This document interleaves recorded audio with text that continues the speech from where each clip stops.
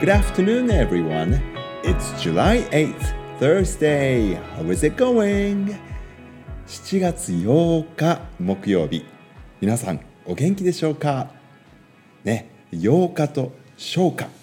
韻を踏んでみました。しかし本当に日本語の数の数え方って難しいですね。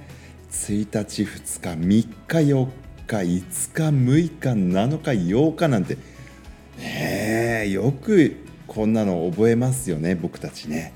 これをNon-Native Japanese Speaker、日本語を使わない人たちに教えようと思ったらどうやって教えたらいいんだろうなんて僕なんかね考えちゃうんですけど、そう考えると、日本の僕たちが英語学ぶ方がもしかしたら簡単かもしれませんね。どうですか皆さんね。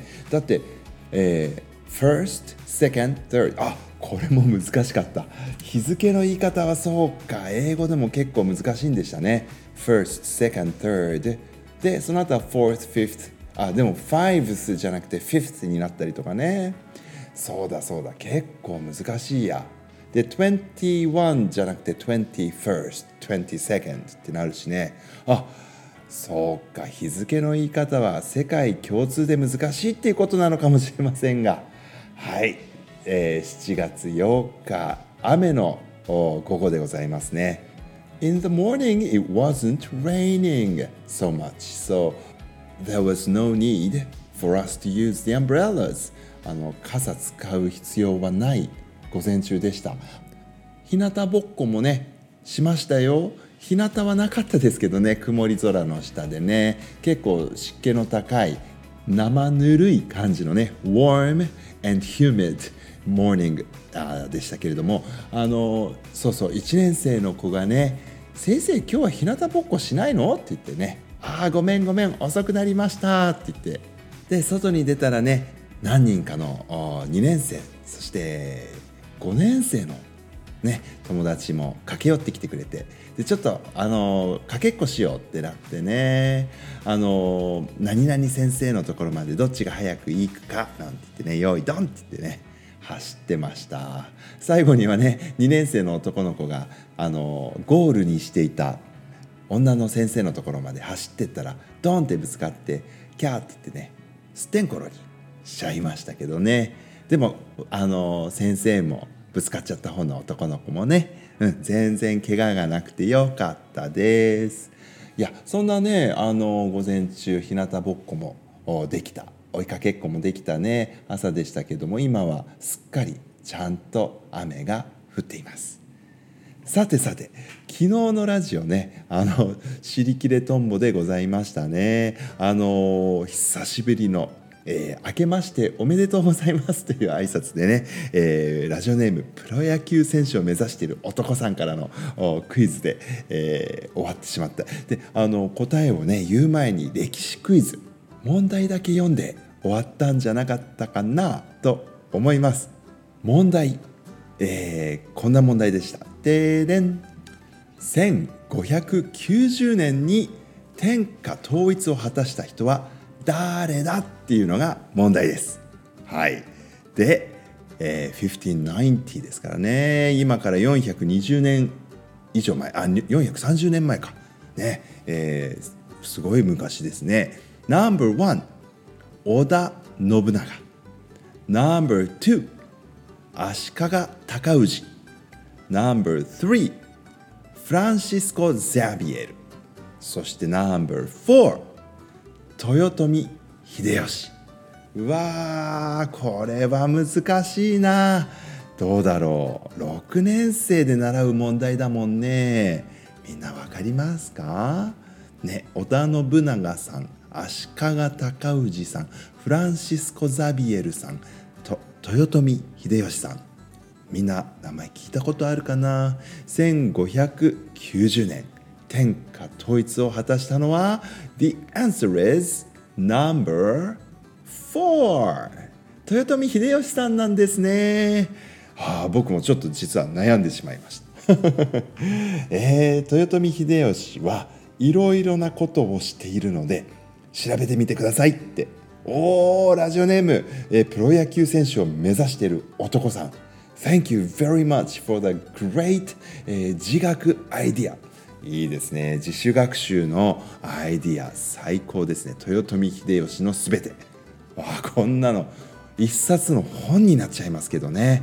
はい、ありがとうございます。でも本当嬉しかったですよ。ラジオネームプロ野球選手を目指している男さん。もう以前はね、毎日のようにあなたのラジオネームを呼んでいたような気がしておりますけれども、本当に暑いね、夏が似合うプロ野球選手を目指している男さんからの、クイズ2連チャンでした。そうか、今日は2連チャンやってないんだけど、昨日ね、算数クイズも出してくれたからね、2つもクイズを送ってくださったんでしたね。 Thank you very much。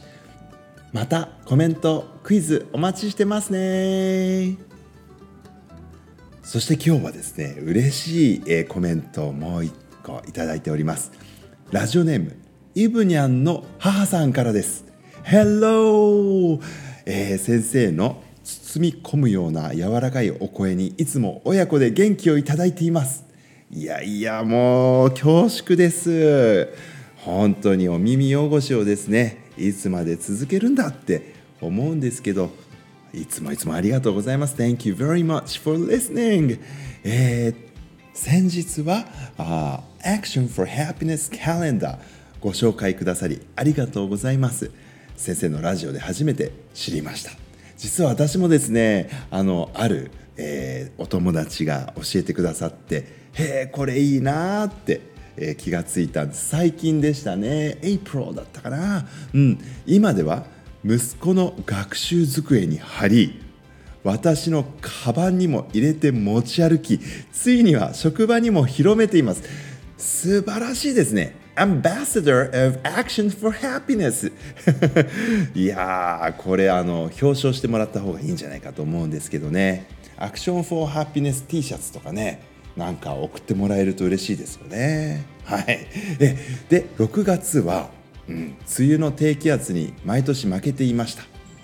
そうだったんですね。低気圧ね、やはり体に影響ありますよね。今年もまた疲れをためていました。そんな時 Action for Happiness Calendar のメッセージを読んでみて、その日を境に心の霧がようやく晴れ始めました。6月10日、他の人に何か親切なことをして喜びをもたらしましょう。親切なことをしましょうで終わらない、英語圏特有の言葉の言い回しや力強さに勇気をもらいました。これ確か英語だと Bring joy to others by doing something kind for them、Be kind で終わらない感じが Bring joy、 いいですよね。言葉の力を本当に僕もね、このワーディングから感じてました。いいですよね。そして自分もね、きちんと幸せになりましょうっていう気持ち、僕もね、本当にこれ持っていいんだなっていつも思っています。はい。で、翌日の6月11日、あなたを幸せにして本当にそれを味わう美味しいものを食べましょうって書いてあったって。食欲も気づかないうちに落ちていたようです。そこからは元気を取り戻してきましたって素晴らしいですね。June 11th、 こんな風に書いてあります。英語ですと Eat good food that makes you happy and really savor it、本当にちゃんと味わいましょうねって。そして自分がハッピーになるように good food を食べましょうって、これもストロングメッセージでしたね。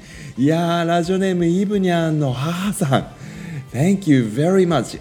僕も本当に何度も読み返してもね、元気が出る言葉がたくさんこうやってカレンダーに書いてあるんですよね。